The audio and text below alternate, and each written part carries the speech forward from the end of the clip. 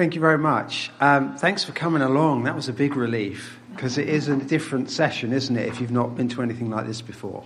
I started doing this. David this morning was talking about, particularly Peter having a breakdown. Well, I had a big crisis in my life.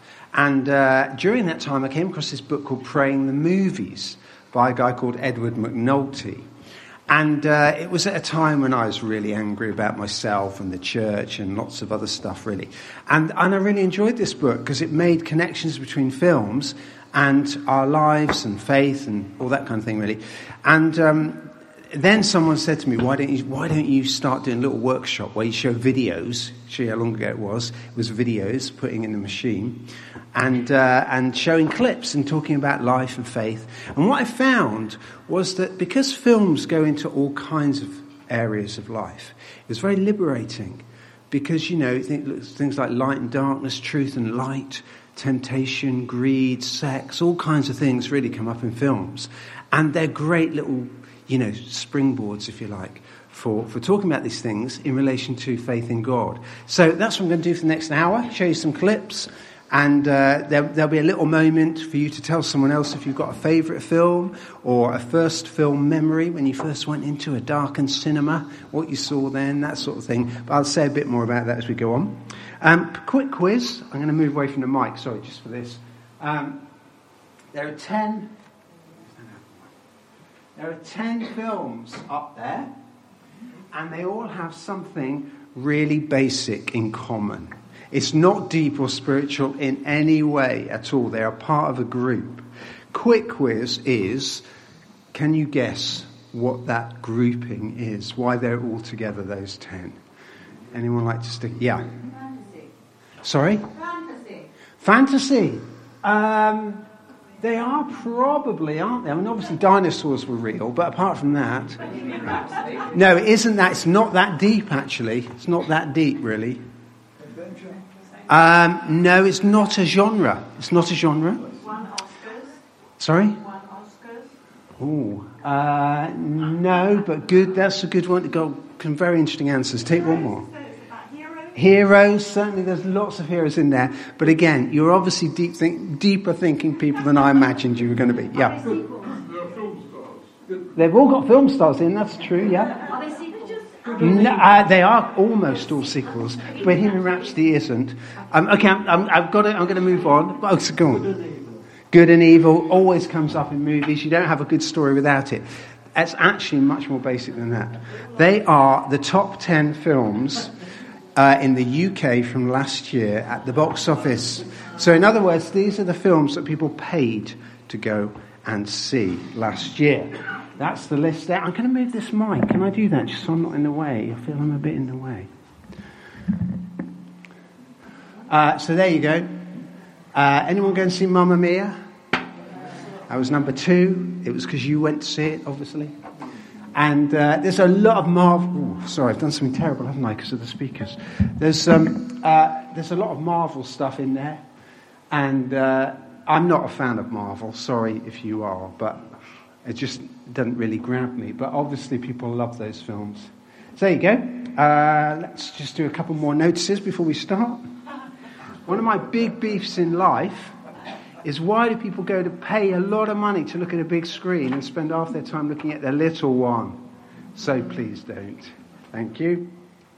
And that's my disclaimer. When you watch a DVD now, you often get disclaimers about viewpoints. So that covers my back.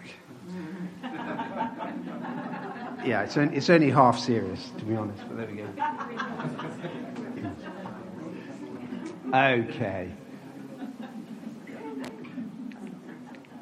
Right. I did say I was going to show you my family.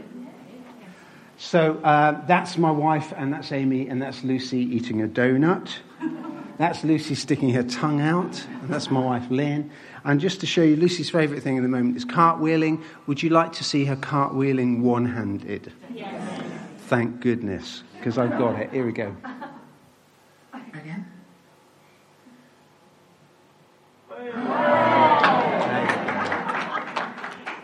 Look at that. A 5, eh? That's pretty good, isn't it, really? There we go. Right, okay. We'll do. When you go to the cinema, you should have a trailer, shouldn't you, really? So here's a trailer for a movie called Edie. Did anyone go to see Edie with Sheila Hancock? Yeah? Okay, so just tell you a little bit about it. Edie is about someone who is getting later on in life, and her family want to be sure she's going to be okay. So they suggest that she goes to look at an old people's home. I don't think it's a care home. I think it's just a kind of home that she might go and live in. And but at the same time, as she's going through her old stuff, she comes across a postcard that her dad gave her. And her father said to her when she was a lot younger, one day we're going to climb this mountain together, you and me. And of course he died and they never climbed the mountain. So she finds this postcard and thinks, well, I could either go into an old people's home or I could climb a mountain. So which one shall I do? Have a look at this. Is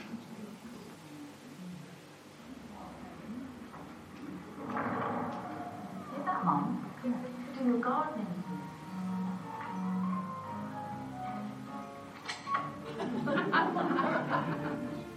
Nancy, I'm letting you know I'm going away for a few days.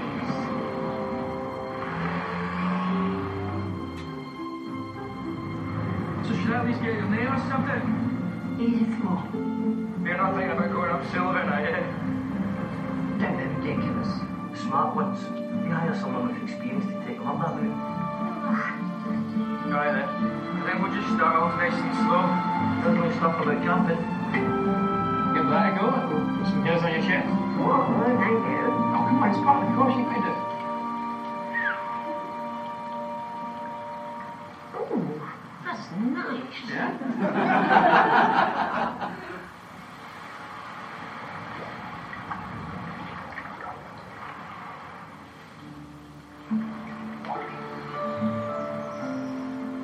You only live once. And I know. Hey, by the way, don't forget yourself. It's not done. I'm not able to do it. I'm tired. I'm exhausted. Take them after life. And one piece.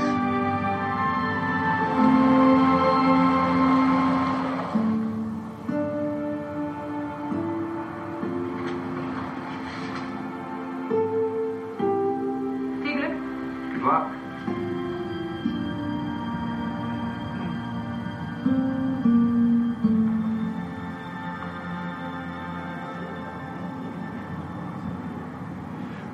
One of the things that I came out thinking about having seen the movie is I thought how beautiful Sheila Hancock looked. There was a lot of close-ups on her face, and I just, was really, really taken with that. I thought she was just amazing in it.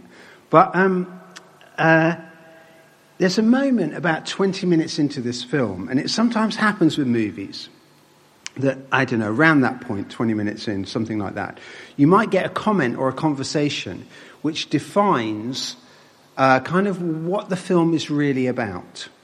And sometimes you can spot it, sometimes not. And it doesn't matter anyway if you don't. I always think, just what do you take away from a film? You don't have to necessarily get what the writer or director want you to take away. But there is a moment in this film where Edie is wondering what to do. And she's in this cafe eating egg and chips. And it's almost time to shut the cafe. And she calls out to the guy at the counter who she knows, "Is it too late for some more chips?" And he replies, "It's never too late for you, Edie." And of course, at that moment, you know what, they're not talking about chips, really. The whole point is we're supposed to reconsider, for her and for ourselves, if you like, the mountains in our lives, the challenges that we face, really.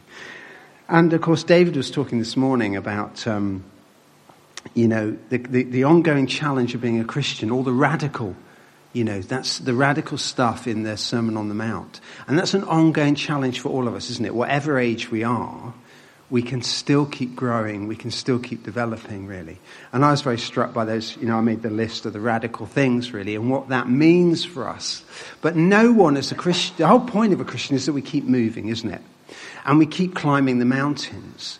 And I guess we've all got them in our lives, whether they're emotional, whether they're actually physical things we're facing, whether they're jobs or unemployment or family or difficult people. We all kind of keep coming up against things, don't we?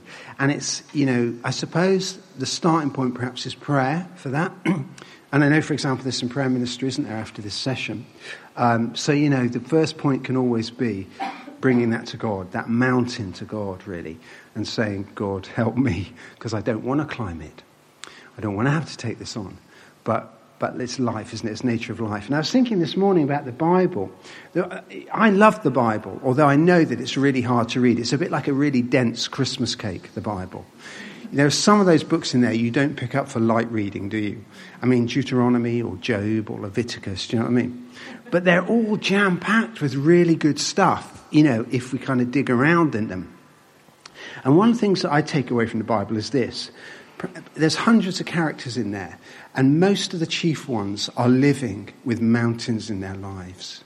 Their lives haven't got easier because they've got God in them. So for some of them, they've got harder.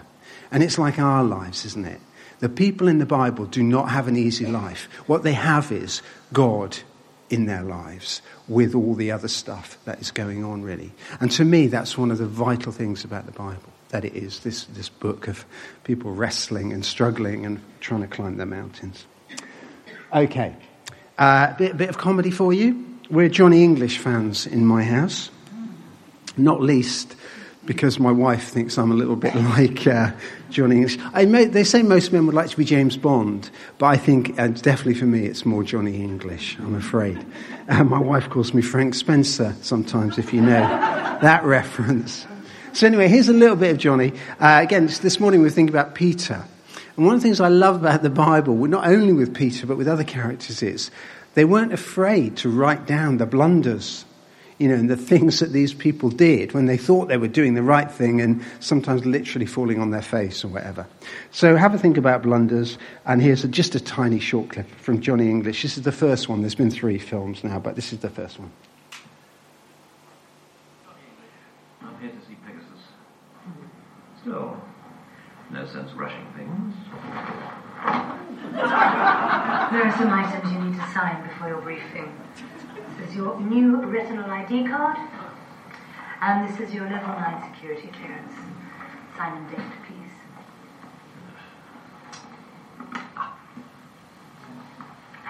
Oh, reminds me of the old service issue ballpoint. I remember every agent would carry a pen that looked just like this. Completely innocent to the untrained eye, but click it twice. English.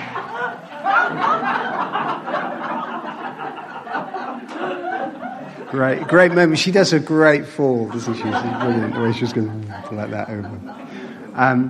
One of my, I don't know whether I'll get this theologically right, David, but this is just my own theory on one of the Peter stories. I love the Peter story about cutting off the ear in the garden. Basically, they come to arrest Jesus, and there's a high priest servant there, part of that group. And Peter, I think probably several of them would have had swords because I think they were expecting some sort of showdown with the authorities. And Peter lashes out and hacks off the nearest ear. And in one of the Gospels, I think it's in Luke, it's recorded that Jesus heals the ear. But what it doesn't tell you in, I think it's Matthew, Mark, or Luke, is who did it. It's only John, bless him, who says, get it down. Is another blunder of Peter's. Get it right down there in black and white. And the thing that makes me smile is, we were hearing this morning about how Mark got his information from Peter. So I just wonder if there was a scene one time where Peter's explaining about the fight in the this garden. And he says, and someone lashed out, cut off the ear. Mark goes, can you remember who it was who cut off that ear? And Peter's going, do you know, it was really dark, and there were so many of us. Please don't put down another one of my mistakes. I don't know. But for me, it's very heartening to read of these disciples who, and the Old Testament characters, who, blunder along, really. And as David was saying about the raw material, we're the raw material, aren't we? And we can keep coming back to God. And he will use us. I read a great book on Jonah last week called Journeying with Jonah. It was by a guy called Dennis McBride. And he unpacked Jonah in a very unusual way, really. But basically, the thrust of it was, Jonah's almost an accidental evangelist. He doesn't want to be doing evangelism. And yet he keeps bumping into people. There's a bunch of sailors on a boat when he's trying to run away from God. And he converts them. And then he goes to Nineveh, and he doesn't want to be there. And then he converts a city. Who wouldn't want that to happen? Well, Jonah, actually, And there he is blundering along, partly worried about his own image, really. Because, when we really find out the real reason, when he says at the end, I knew if I came, I knew you were full of grace, God. And if I told people, they were going to be destroyed, I knew that if they repented, you'd forgive them. And now how bad do I look? Thanks very much. And that was his frame of mind. But God, using him. And in the book, Dennis McBride uses a lovely phrase. He talks about the stubborn mercy of God, which blessed Jonah as much as it did the people of Nineveh. They both received the stubborn mercy of the God who wouldn't give up on them, really. Okay, what have we got now? Okay, bit of a song here. It's a film called Sunshine on Leith. Anyone seen this? Do you know we've had 2 Mamma Mia films now, haven't we?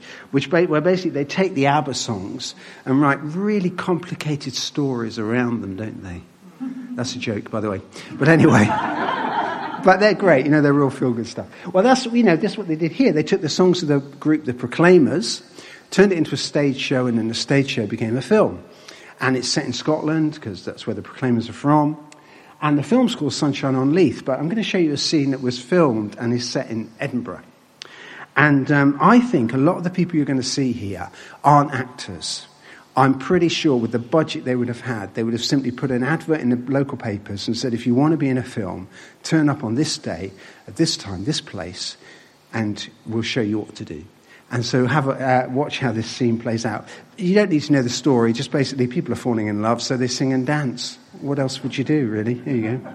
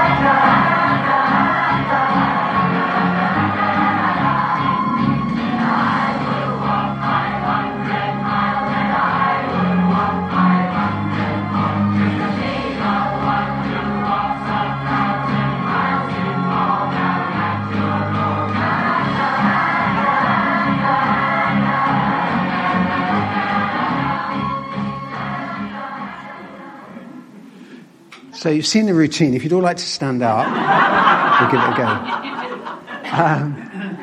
go. No, but as I say, I'm pretty sure that a lot of the people, as you saw, were just ordinary folks, that were around.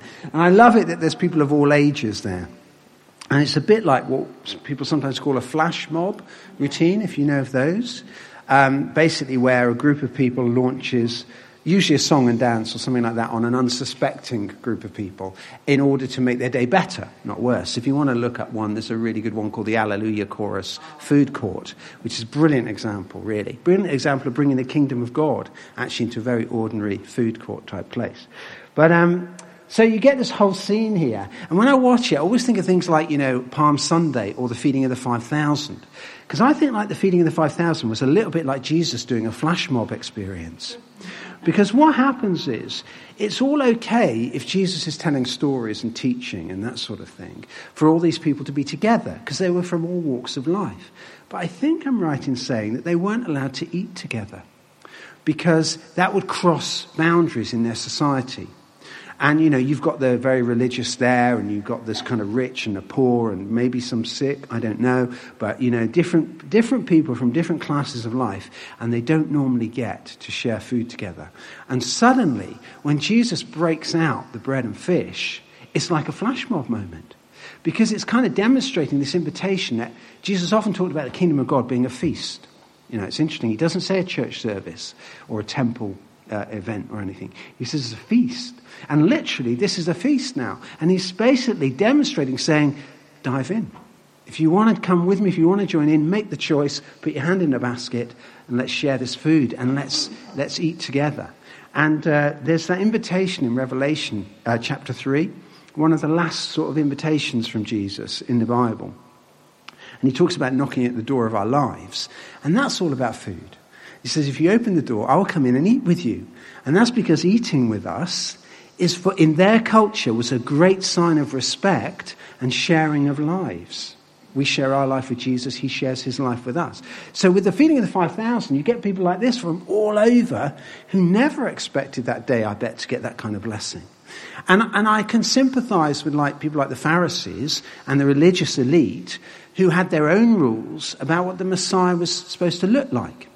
And, for example, they had ideas about spiritual cleanliness, contamination. And they probably thought, well, if a prostitute's had a hand in that basket and I put my hand in to get some bread, I'm going to be unclean. So I can't join in. And there's Jesus going, grab a loaf, grab some fish, grab a chunk of bread. It doesn't matter. This is about something else. This is God working now in a whole new way to invite you in.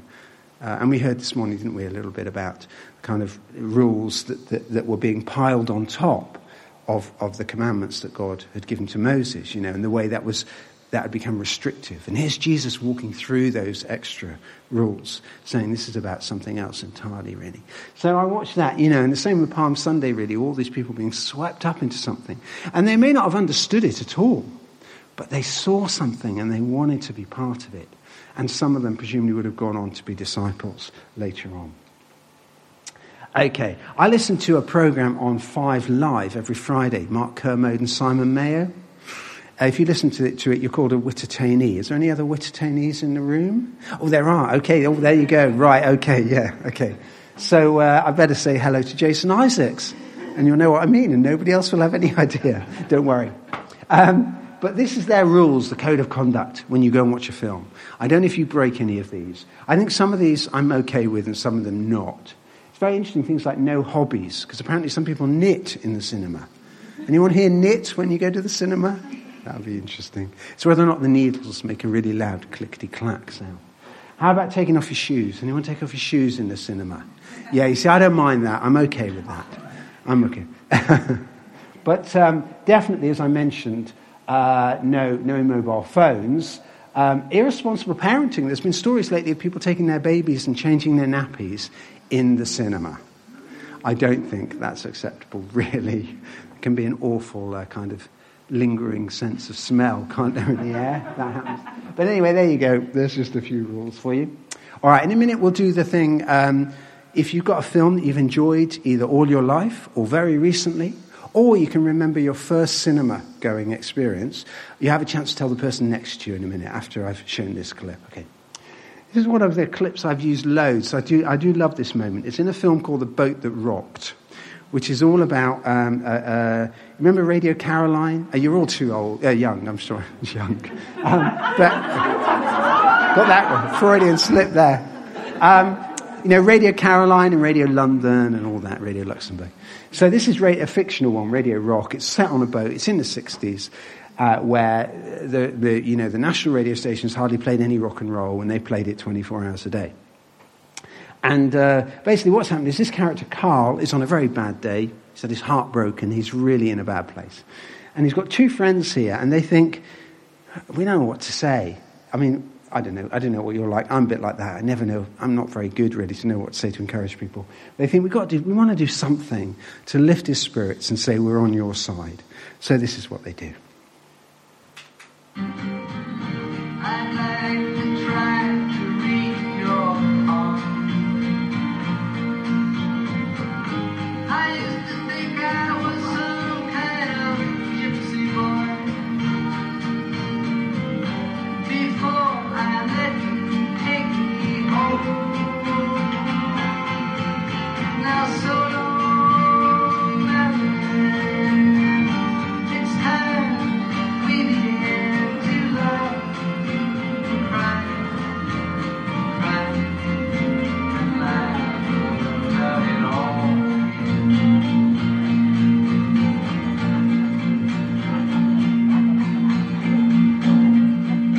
Well, you know that I love to live with you, but you make me forget so very much. I began to pray for the angels, and then the angels forget to pray for us. Now so long, Marianne, it's time we begin to laugh and cry, and laugh about it all.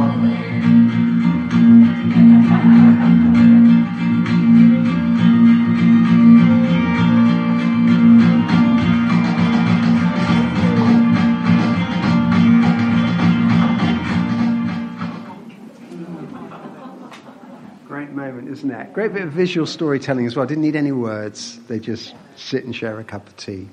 But, in a strange kind of way for me, that embodies or reminds me of the very nature of Jesus. The most fundamental thing God did as Jesus, in Jesus, through Jesus. He came and sat down with us. He came into the grit and the grime and the dust and the sweat.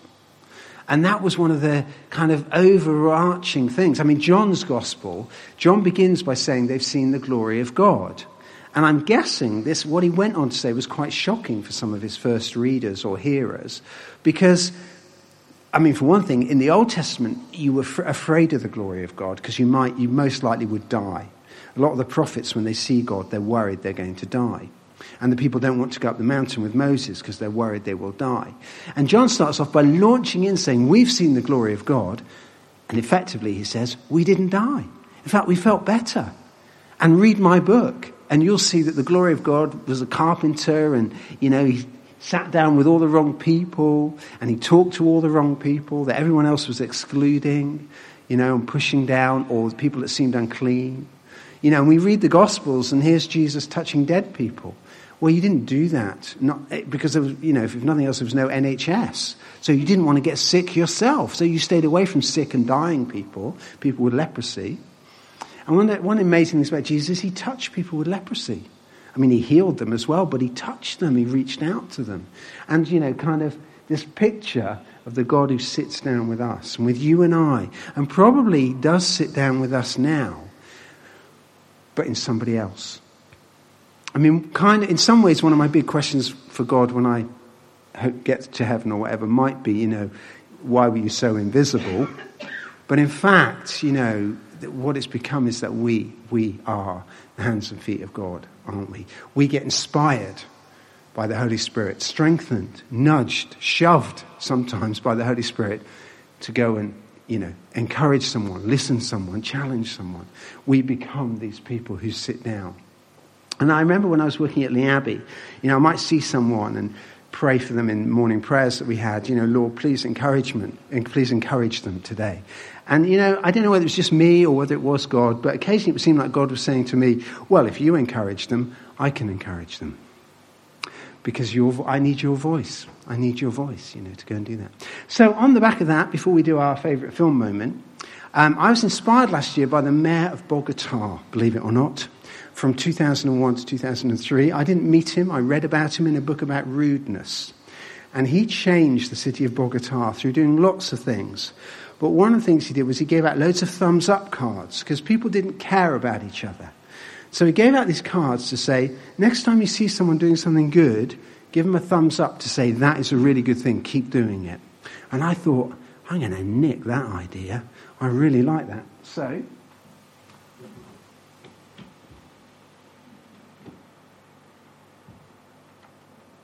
I did these cards which say, well done, I really like what you did there. That's all they say, well done, really like what you did there.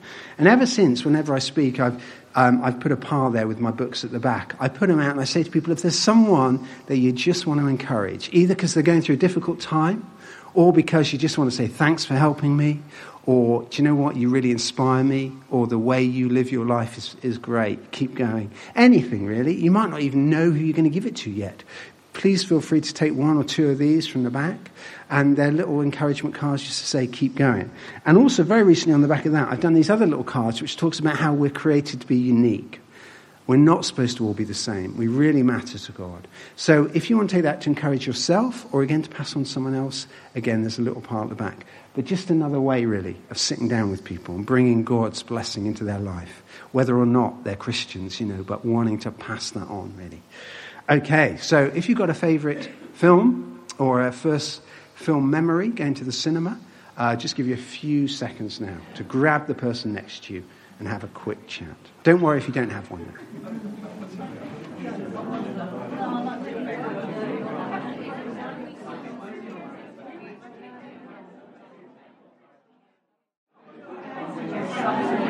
Okay. Sorry to stop you there. You might want to continue the conversations later. I just want to say I've started doing that movie quiz and I'm baffled. It's very good. It's very good. I think I've got some of them, but it's a real challenge. Just to let you know here that these two lists represent the top money-making films of all time. And the reason there's two lists is that list there is when you don't adjust for inflation. So very recently, about 2 weeks ago, a film came out called Avengers Endgame, another Marvel film. It shot up to number 2. It's made masses of money in 2 weeks. It's overtaken Titanic. And without adjusting, as I say, for inflation, that's what it looks like. But when you adjust for inflation, the biggest money-making film of all time is Gone with the Wind.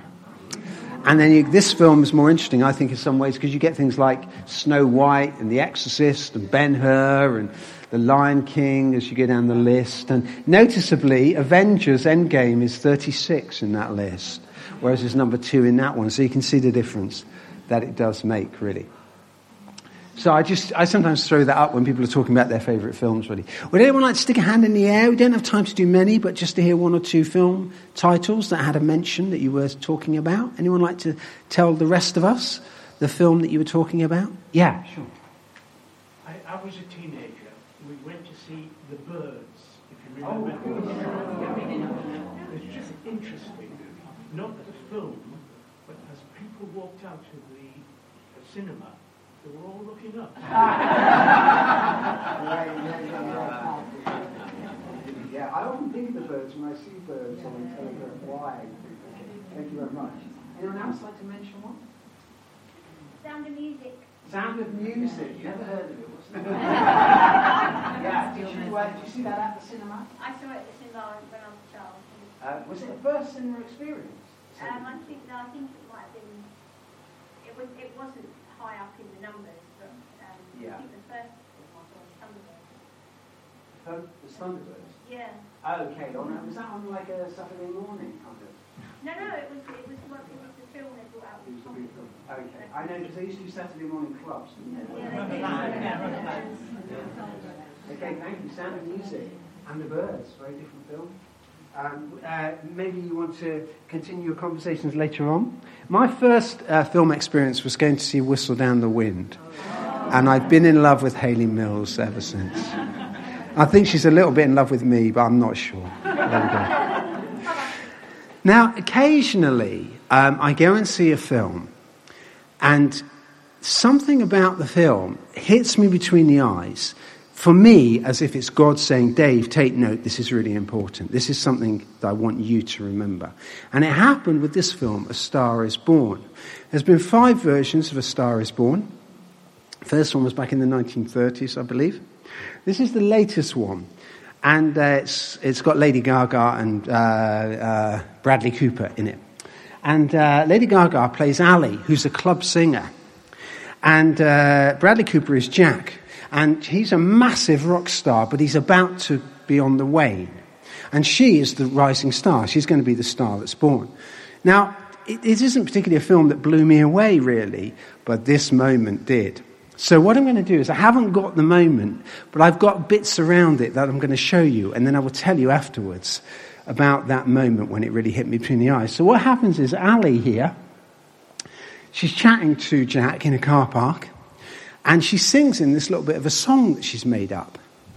And what she doesn't realise is he remembers it, and he takes it away and he makes it bigger. And then the next time that she sees him, he has invited her to come to his concert. And she's standing by the side of the stage. And he says to her, come on and sing it with me, because I've turned it into a much bigger song. And she doesn't want to go on because she's dressed in jeans and T-shirt and didn't expect to sing in front of thousands of people, thanks very much. So, but she does go on. But I'll just show you a few bits around that, and I'll say then the little moment that really hit me. Tell me something, boy. Aren't you tired trying to fill that void? Or do you need more? Ain't it hard keeping it so hardcore? Is that me? That's you. You just write that now? Yeah. Pretty good. Can I tell you a secret? I think you might be a songwriter. Don't worry, I won't tell anybody. But I'm not very good at keeping secrets. Longing for change. And in the bad times I feel myself.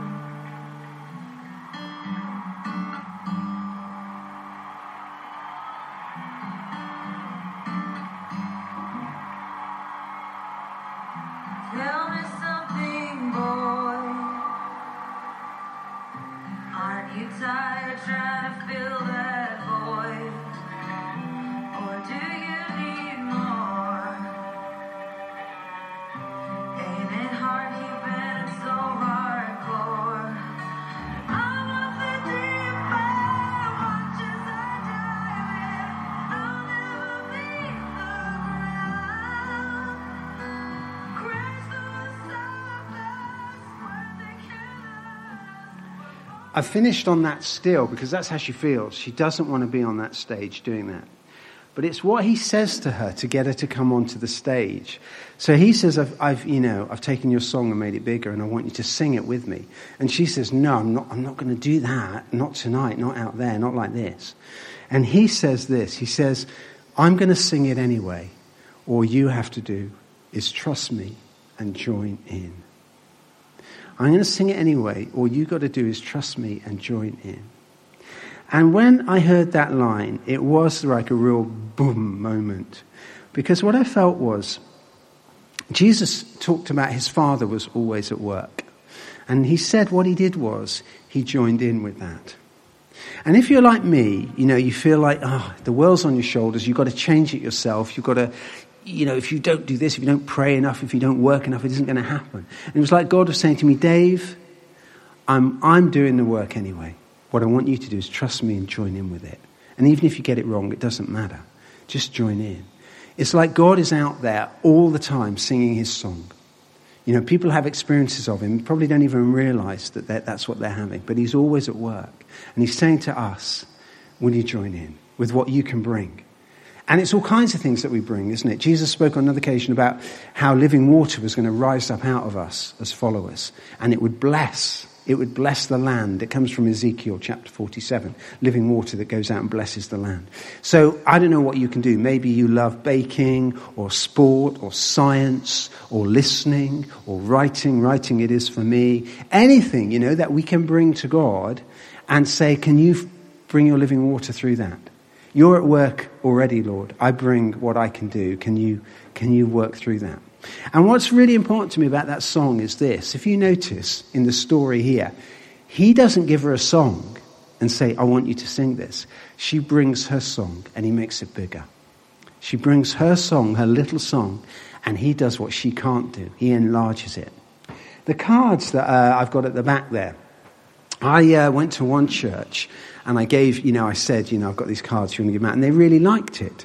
So much so, they took all the cards I had, and when I went back 2 months later, they'd nicked my idea and done their own. So now there's their version of my card. And then I get an email from a church in France, from someone in France. One of that church, a member of that church, had gone to France, taken one of the cards, and I got this email picture of a French version of the card. Now, I'm not saying any of that to big myself up, because it's nothing to do with me, I just do those cards. But it's like God went, Dave, you just don't know what might happen here. Just bring those cards, And I did it. And maybe, I write books, but maybe those are the most important 3 lines I'll ever write. I don't know how far those cards will go. But I just say that as this illustration. We bring what we can do and bring the things that you don't feel are very spiritual and say to God, what can you do with this? Can you use it in some way? And yeah. Okay, so I think we've got time just to do 1 or 2 more clips.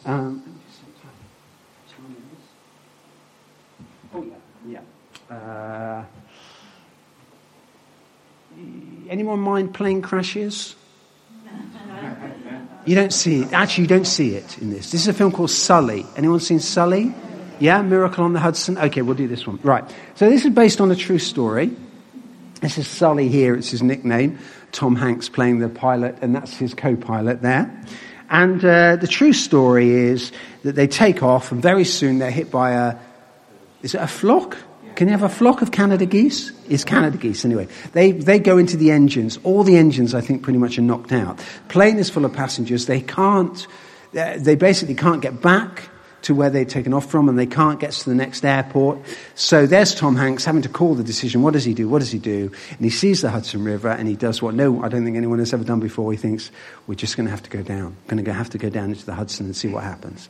And a lot of the film is about the inquiry afterwards. So when I watch it, I do think about, there's that great, it happened a lot with Jesus' miracles, I think. But there's that great story, that blind man being healed on the Sabbath. I think it was on the Sabbath. When they question him, the Pharisees, they put him on trial, really, don't they, almost? And he says this lovely line about, all I know is I was blind and now I can see. It's a great moment. So I think of that when I watch this, here are these guys who saved all these people's lives, which isn't a spoiler, by the way, because you know that very soon in the film. And here they are almost on trial for what they did because they didn't follow the protocol. Have a look at this.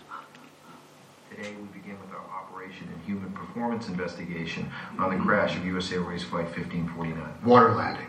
Captain? This was not a crash, it wasn't a ditching. We knew what we were trying to execute here. It's not a crash, it was a forced water landing. Why didn't you attempt to return to LaGuardia? There simply was not enough altitude. The Hudson was the only place that was long enough and smooth enough and wide enough to even attempt to land the airplane safely. Air traffic testified that you stated you were returning to LaGuardia, but you did not. I realized I could make it back, and it would have eliminated all the other options. Returning to LaGuardia would have been a mistake. Okay, well, let's get into how you calculated all those parameters. There was no time for calculating. I had to rely on my experience of managing the altitude and speed of thousands of flights over 4 decades. You're saying you didn't do anything? I eyeballed it. You eyeballed it? Yes. Our job is to investigate how a plane ended up in the Hudson River. On the Hudson River. Isn't it a little early in the year to go fishing? Seeking the facts is hardly fishing, Mr. Skiles. Okay, then here's the most important fact. There's only 2 people who know what happened in the cockpit that day, and I'm one of them. And we appreciate your perspective. Why do you even think we're here today? It's because Captain Sullenberger did not head back to LaGuardia. Look, I just finished training on the A320, and I can tell you the only reason the plane operated as well as it did, that the aircraft could land anywhere, is because Captain Sullenberger turned on the auxiliary power unit. He was simply following the QRH. No, he wasn't. He wasn't following proper procedure at all, and I know because I had the QRH in my hands. If he had followed the damn rules, we'd all be dead. Mayday, this is Cactus 1549. Cape Birds, we've lost thrust on both engines and we are turning back towards LaGuardia. Which engine did you lose? Both engines.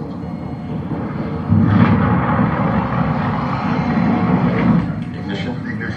Thrust levers confirm idle. Cactus 1549, if we can get it for you, do you want to try to land runway 13? We are unable. We may end up at the Hudson. It's going to be left traffic, runway 31. Unable. Okay, what do you need to land?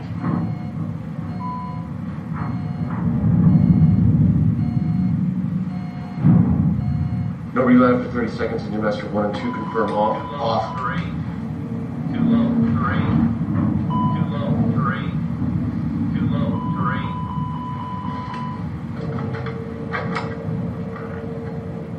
3. This is the captain. Brace for impact. Sorry, that's all I've got. So we can watch the film and see what happens. It's great. They revisit that incident several times during the film, and that's one of those moments. But yeah, I love this moment in the interrogation where he basically just says, well, we wouldn't be here. We'd be dead. We didn't follow protocol, but if we had, we wouldn't be here now. And that's our story, and you can't really argue with that, can you? And, it reminds me of how important our own stories are, really. I mean, I love theology and finding out as much as I can about what's, the context and all that in the Bible and how we can pass that on to others. But I'm constantly reminded as well that actually you don't have to know all that theology, do you? Your own story of God at work in your life, like that blind man who says, well, I don't know if he's the Messiah or not. All I know is that I was blind and now I can see. And of course, our stories don't convince everybody, do they? I mean, I think in that incident, some people say, oh, it's not the man that was blind, it's somebody else. It's not actually him that was blind, it's an imposter. So people, if their hearts are not ready, then there'll always be reasons not to believe. But however God is at work in your life or has been, your story is vital. I was always a bit disappointed that I didn't have one of those, I used to be a bank robber. Stories, and I went to prison, and then I got converted, and then the next time I went into prison I received the Holy Spirit, and then there's a joke in there somewhere, but anyway, but I didn't have that dramatic testimony. Grew up in a Christian family, and my own testimony is a sort of drip feed thing. I read a book called Run Baby Run when I was about 12, and I loved it, and I love it still, and that really moved me, and I got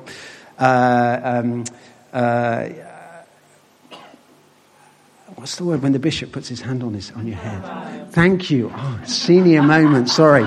It was a meaningful day. But, it was actually. I got confirmed and the bishop put his hand on my head and I felt like crying. I felt so moved, but I didn't know why. And there were lots of moments like that in my life, and it was little by little by little for me. It wasn't a big dramatic thing. But that story matters because some of your stories are like that, I bet. That we don't, God comes into our life, does something, but we don't realize it's him, and so we carry on, and then he does something else. And my story went on until I was 18, And I was frightened of being converted because I thought it was going to be very emotional, and also that it would be embarrassing, and I would look stupid. And so I kept putting it off and holding God at bay, and eventually God broke through all of that, really. But you will have your own stories of God at work, and it doesn't have to fit a mold, does it? It is vital, your story. This is slightly out of context, but there's a lovely moment in Revelation where it talks about the martyrs. There's a group of martyrs. And what it says is they overcame by the blood of the Lamb, the blood of Jesus and his death, and their testimony, their story of his work in their lives. Okay, time for, I'm hoping, one more clip. Just to say, that's my website. If you'd like to see more of what I do, you can download lots of creative material. It's all free. I always say to people, if you want to change what I've done or it gives you your own idea, please feel free to do that. All you do is you put your email address in that box, and I have all your bank details. No, you get an email on a Friday which tells you about what I've posted up that week. Okay. Do we have time? Do we have time to do one more? A little bit? Okay. This is Hidden Figures. Anyone seen Hidden Figures? Have you heard of Hidden Figures? I'm sure some of you will enjoy this. This is a great story, true story, about in the 60s in America when they were trying, the space race is on. Americans are trying to get a man out into space, and they're racing the Russians. And there's a huge number of black women involved who are brilliant mathematicians. Yeah. It was a book as well as a film. And that's why it's called Hidden Figures. Hidden figures of the mathematical calculations, hidden figures of these women because nobody knew their story, you see. And so what this is about is these women who will not give up, even though everything's against them. You know, their background, their colour, the fact that they're women, you know. And what I'm going to show you is this Catherine Goebel, I think her name is, one of the characters in it. And she is enlisted to check the calculations of an office full of white men. So she's popular. And she can't use the same coffee pot as them, can't use the same toilets as them. She has to run for miles to get to the toilet, all this kind of thing. And but the other thing is because she's not sort of an accepted person, she can't read everything they've written. So she's supposed to check their calculations, but loads of it is blacked out. However, she's got her own way of getting around that. So she's dragged into the boss's office. Kevin Costner, who is always good when you put a suit and a tie on him, I think.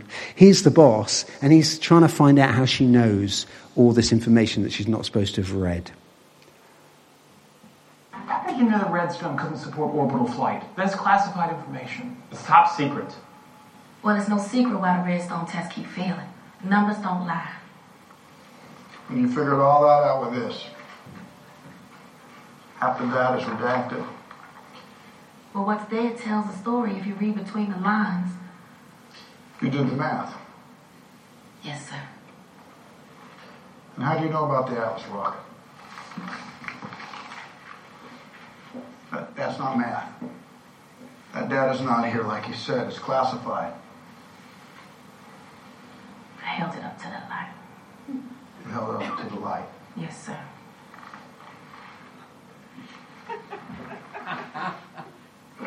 Well, there it is. Atlas. What's your name? Catherine Goebel. Were you a spy, Catherine? Am I what? I said, are you a Russian spy? No, sir. I'm not Russian. Paul, what's happening here? Mr. Harrison, I would like to attend today's briefing.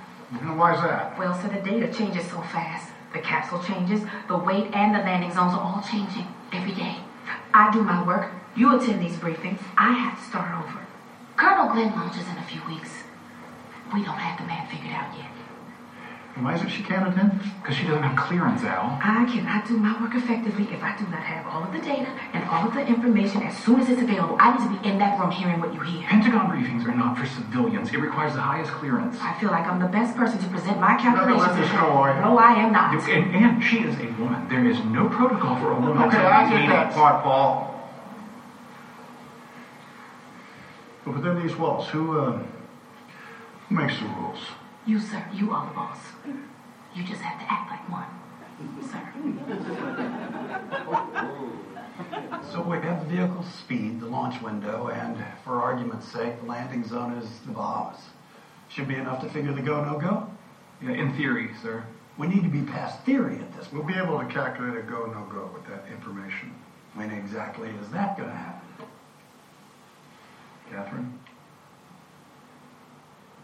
Have a go at it?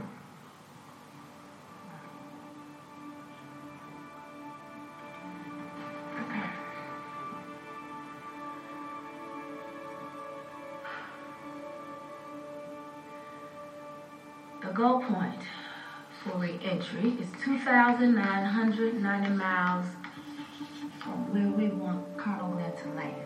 If we assume that's the Bahamas, 544 miles per hour, 46.56 degrees, 2,900 landing miles.